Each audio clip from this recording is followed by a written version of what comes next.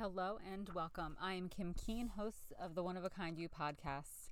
I started this podcast to share my journey of my past self, a woman who was struggling with leaving her teaching career and adjusting to stay-at-home mom life, to help other women with their motherhood journeys or their work-life balance journeys so they can let go, make themselves a priority without all the sacrificing. If you are a regular listener to One of a Kind You, welcome back. I'm so thrilled to have you here.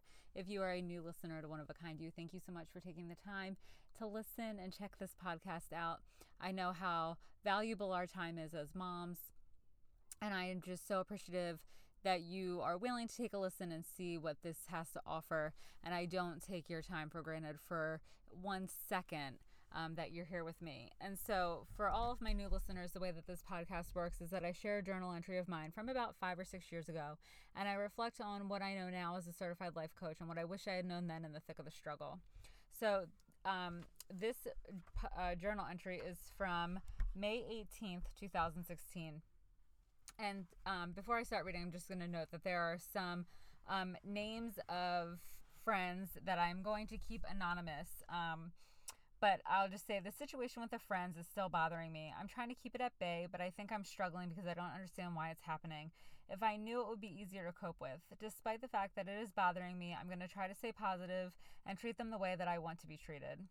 Talking with a mom last night at gymnastics helped to put things into perspective for me. She told about a gift she received when she left the daycare and how the gift included a card that thanked her for her help with raising their children. That really resonated with me because I have the opportunity to be home for my girls and have a front row seat in raising them. Neither of my parents took that seat, and it didn't serve me well. I want to serve the girls well. To do that, I have to change my mindset and my focus. I'm going to start taking the approach of what is good or healthy for my girls and my family. Part of the answer is not worrying so much about what others are thinking of me or how they're treating me, but put more emphasis on what will make things successful for us and the girls, and that is it. The rest will fall into place for better or worse. Regardless of what that is, I have to accept it. This same school of thought applies to my parents and extended family. I have to truly start believing in me and not continue to allow people to rob me of joy and happiness. And so I remember what the situation was with the friends, and basically I felt like I was being excluded from the group because I wasn't invited to something with my daughters.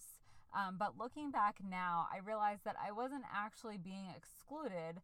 It was just that I wasn't included. And not because they were mad at me or there was anything wrong. They just chose to hang out with the two of them and their daughters, and that was fine. But back then I attached a meaning to this that wasn't there. I had told myself this story of, oh, I must have said something or done something, and now they hate me and they don't want to be my friend anymore. And it was nothing like that. But because I didn't love myself at the time and I didn't really value myself, I thought that other people felt that way about me too, even though they didn't. And it's funny now because one of the friends were, super close, and all is well. And if I had just said if I would tell her the story now, she's gonna be like, "What? What are you talking about?" So I know that this situation, it was all contrived in my head because of a story I was telling myself about something that wasn't even true. And the mom that I talked with at gymnastics, I don't even remember the conversation. I remember this mom, but I don't even remember the conversation. I don't remember what prompted me to share anything with her. But the conversation was so important, and her advice still rings true today of, the perspective that we focus on and the mindset. So granted, she didn't really give the advice.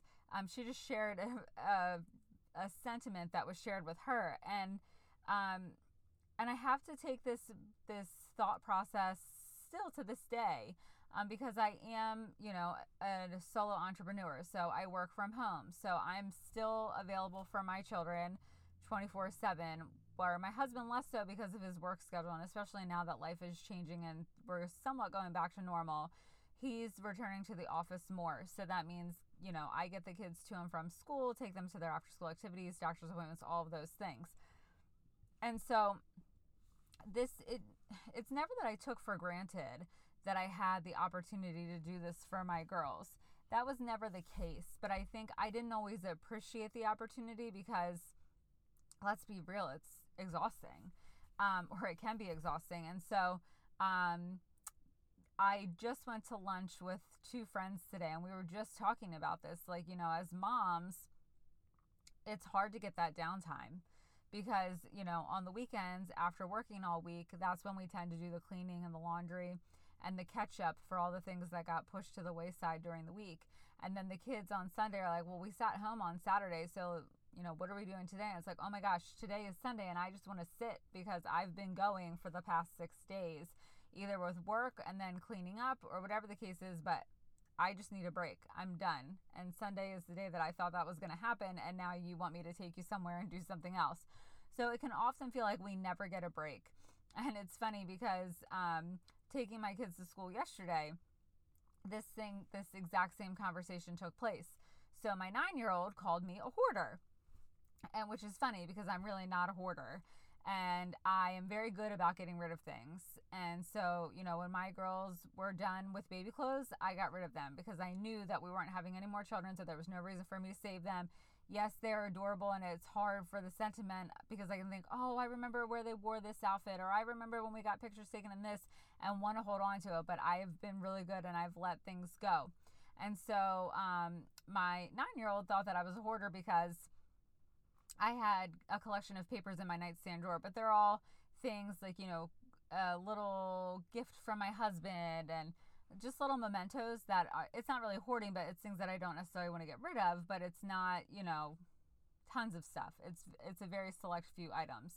And so I remarked to her, I said, Casey, I don't have a ton of time to purge and organize and things like that because I take care of you girls and I run my business, and then I have the dogs to take care of and the cats to take care of. So I'm like, there's really not a whole lot of time in my day for purging and organizing and things like that. And so literally once the conversation ended, the radio segment came on,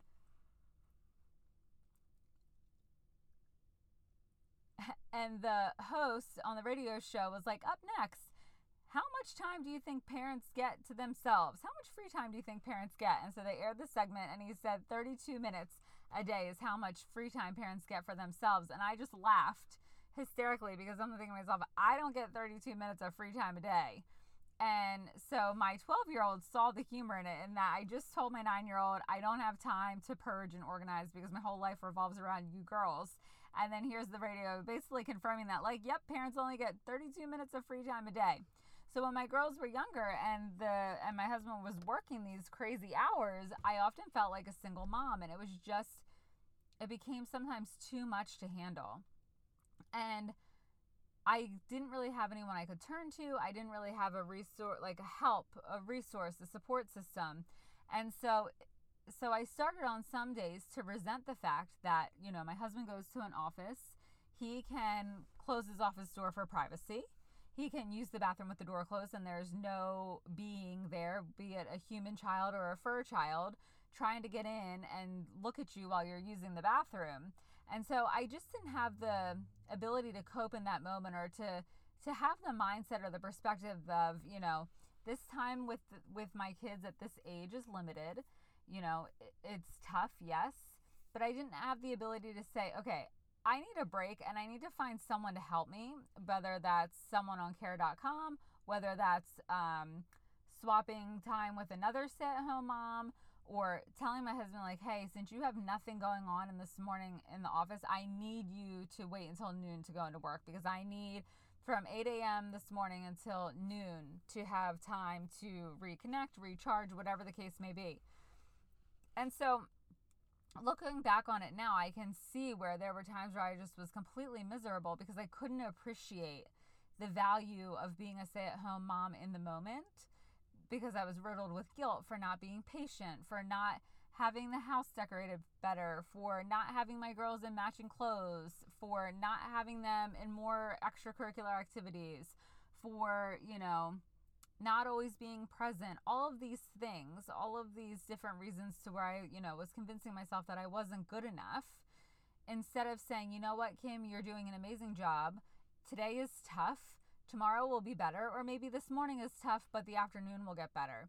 and just taking some of that pressure off of myself in terms of expectations and the need to push through and criticize rather than offer some compassion and grace. And so I think the other part of that too was that I couldn't allow myself to determine what I thought was right for my children and my family. I allowed a lot of outside influences to impact my decision and sway my thought process. So I believe that dance is a sport. I feel like dance is good for kids. You know, it gets them up and moving. It helps them with their flexibility. It helps them with working together in a group because everybody has to learn the routine together. I see value in it, but I love dancing. So I love doing Zumba. I love doing, this is so like cheesy 80s, 90s, but I love step aerobics because it's kind of like dancing. And so I love those types of movement activities. But I know there are people in my family who don't necessarily see dance as like the most valued way to have a student involved in an extracurricular activity. They place more value on organized sports. And so I allow their perspective, what they value, to sway me and make me feel less than or like I should be doing something different or better, instead of saying, hold on, what are my values? And so because I wasn't really, first of all, I didn't really know what my values were, aside from that I valued my family, but I didn't really know what my values were. And so because I didn't own them or didn't really believe in them firmly or have them defined, I took on everyone else's and I adopted them as my own, even when they didn't necessarily feel right. And so a part of that was because I didn't want to have anyone think badly of me.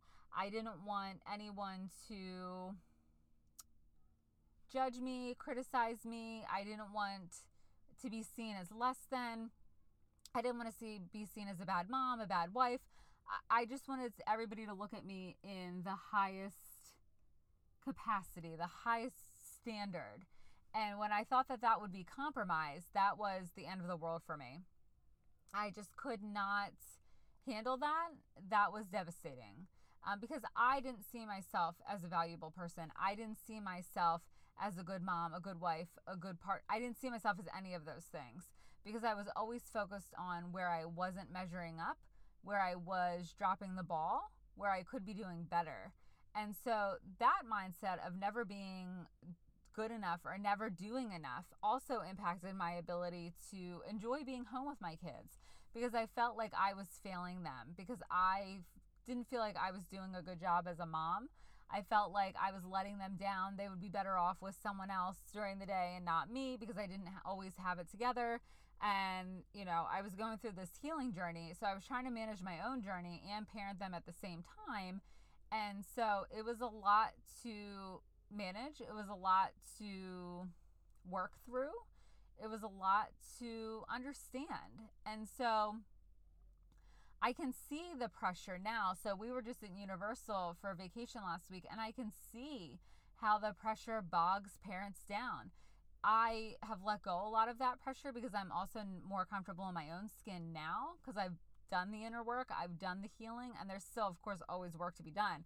But I've done a lot of it because I've been at this for 6 years, 7 years, 8 years. I started November of 2014, so almost 8 years. And so, you know, in Universal, I could see where parents were frustrated and were losing their patience because they put a lot of pressure on themselves to make sure that their trip to Universal was the best trip ever, realizing that a lot of what was frustrating them was really beyond their control. It was nothing that they had control over. It was, you know, Harry Potter wands not working the first time the kid approached the sensor and gave it a whirl. It was long lines. It was crowds.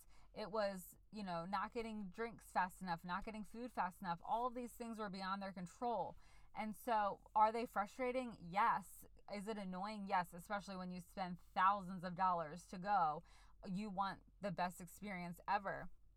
And so when I took a step back, now looking back, I think, okay, I focus on what I think is good and healthy for my girls and my family and me, and that's where the focus lies. So if someone doesn't like the fact that I have my kid enrolled in dance class, oh well.